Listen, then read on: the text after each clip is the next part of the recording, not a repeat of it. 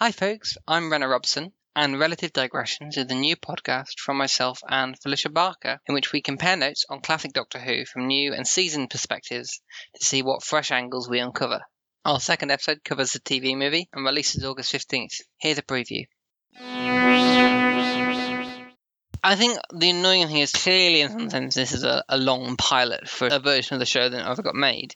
But it's not clear to me what the vision of that show is. It's interesting again to remember that this is where they ended up, having previously... And I should be clear, when I say previously, I mean like a version that was never the same production as the movie. Yeah. The Leakley thing was for Amblin Entertainment. It's a separate kettle of fish, but still, it's interesting that this is where they end up when not so long ago the talk was a whole fresh reboot and a story bible of fairly, deep foundational significance. And I think what gets made is this sort of, like it's a Doctor Who movie, like it's a movie which has Doctor Who in it, but there's not much more to it than that. It's Doctor Who, it's got the Master, there's Jelly Babies, and a mention of Rassilon, and it's got some Daleks very briefly just for the sake of having some Daleks. But you don't even see the Daleks. You just see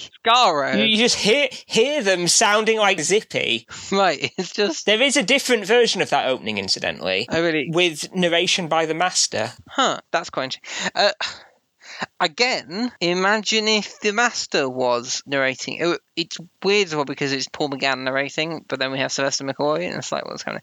Imagine if the Master was narrating something, but it was misleading, so he was kind of lying to us, the audience. Oh, just so much lost potential. That would be I'm not sure it would be the right way to reintroduce/introduce Doctor Who, but it would certainly be a really interesting way to do it.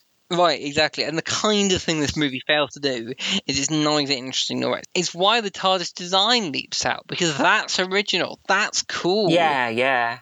I feel like Jeffrey Sachs had a really interesting vision. Who's that, sorry? The director. Right, okay. Yeah. I suspect if he'd had more resources to work with, and perhaps a more on his vision production crew... If you got the movie as Jeffrey Sachs envisioned it straight out of his head, It would probably be a lot more interesting. Yeah, I agree.